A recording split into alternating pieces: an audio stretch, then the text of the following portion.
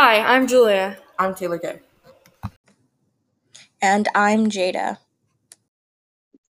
In this podcast, we will be discussing our opinions on top songs from 2016 to 2020, as well as giving our experience during the times that these songs came out and what the songs truly meant to the artists. We will also be discussing our personal interpretations of the songs. Okay, so we've all been there, right? We listen to the popular song that everybody at school is listening to, and at first your parents hate it, but then they start jamming along with you. One of those songs is probably Hotline Bling by Drake. You used to call me on my name. You used to. Yeah. You used to call me on my cell phone. Late night when you need The song Hotline Bling to me was a signal for change. Because at the time I was transitioning schools and learning to accept myself, and Hotline Bling was basically saying, don't try to change to fit this one demographic, stay you. The song Hotline Bling from 2016 for me is just him saying the stuff this person used to do and that he doesn't know who they're hanging around anymore. Another song you probably jammed out to when you were younger was Shape of You by Ed Sheeran.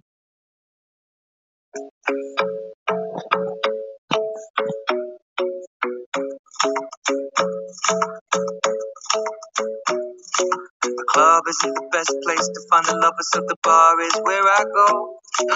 Me and my friends at the table doing shots. The song Shape of You, to me, it was just a nice, upbeat song to dance to. But Ed Sheeran portrays that Shape of You had a lot more deeper meaning to it than just a song for his listeners to dance to. For him, the song meant that he met this person who was everything that he ever wanted, and she left him. And he was singing, I'm in love with the shape of you, saying that I love you, I love who you are and what you do. So to him, the song was more like a breakup type song than just your typical, let's go dance to this song. The song Shape of You for me is him saying that he met this girl and he thinks that they're kind of like a perfect match and that he loves everything about her. You probably sung your heart out to this next song.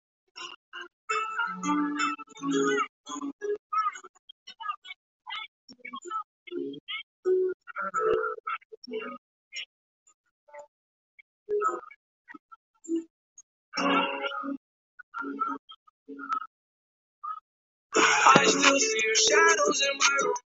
Can't take My most vivid memory of this song was kind of just singing the lyrics with my sister and my dad on the way home from school. But this song, it takes on this whole new meaning when you stop and take a second to listen to what Juice WRLD is truly saying to you. And watching the music video really helps. Juice WRLD is trying to say, I met this girl that I wanted to marry so bad, but I can't change her, and she isn't everything that I wanted.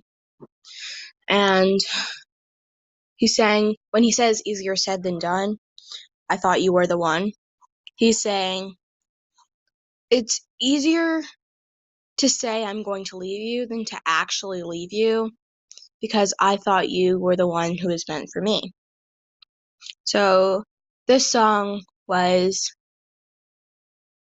an amazing song to sing, to listen to, but it also takes on this different meaning. So the song Lucid Dreams for me is him saying that he thought he and this girl were a perfect match and he realized that she was fake and he got his heart broken and now he's remembering the times they had together. This next song you probably knew like the back of your hand. Yeah, I'm gonna take my horse through the old town road. I'm gonna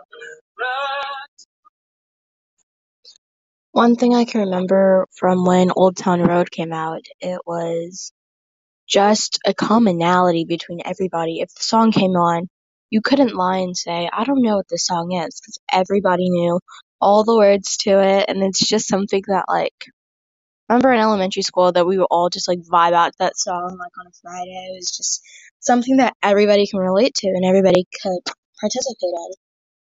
You probably knew the beat really well to this song.